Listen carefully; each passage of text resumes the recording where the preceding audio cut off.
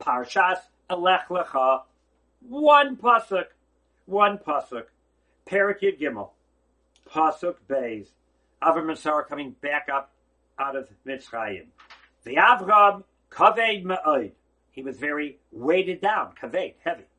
B'mikneh, b'kesef, u'v'hazahav, with flocks and sheep and silver and gold. It was weighing him down.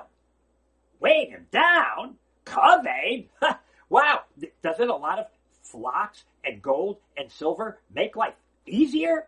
You should be light-footed. I got money. I got gold. You have a spring in your feet. You're walking around. That's great. It's heavy when you're poverty-stricken and you're struggling.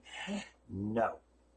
All the endowments that HaKadosh Baruch Hu gives us, mikneh, kesef, zahav, time, social skills, organizational talents, the ability to make people smile, that's a burden. That's an endowment. That's an expense account that HaKadosh Baruch Hu gives us, which we will have to give an accounting for.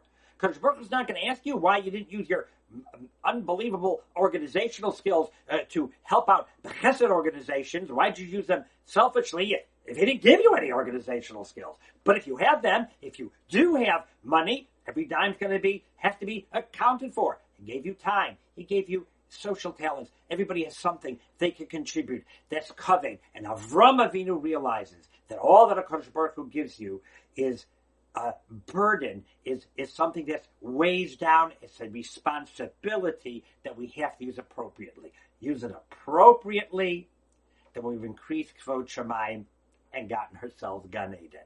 Have a very good Shabbos. Looking for more shiurim? RabbiYFeigenbaum.com. Comments or questions? Just email me, RabbiYFeigenbaum@gmail.com. Thank you.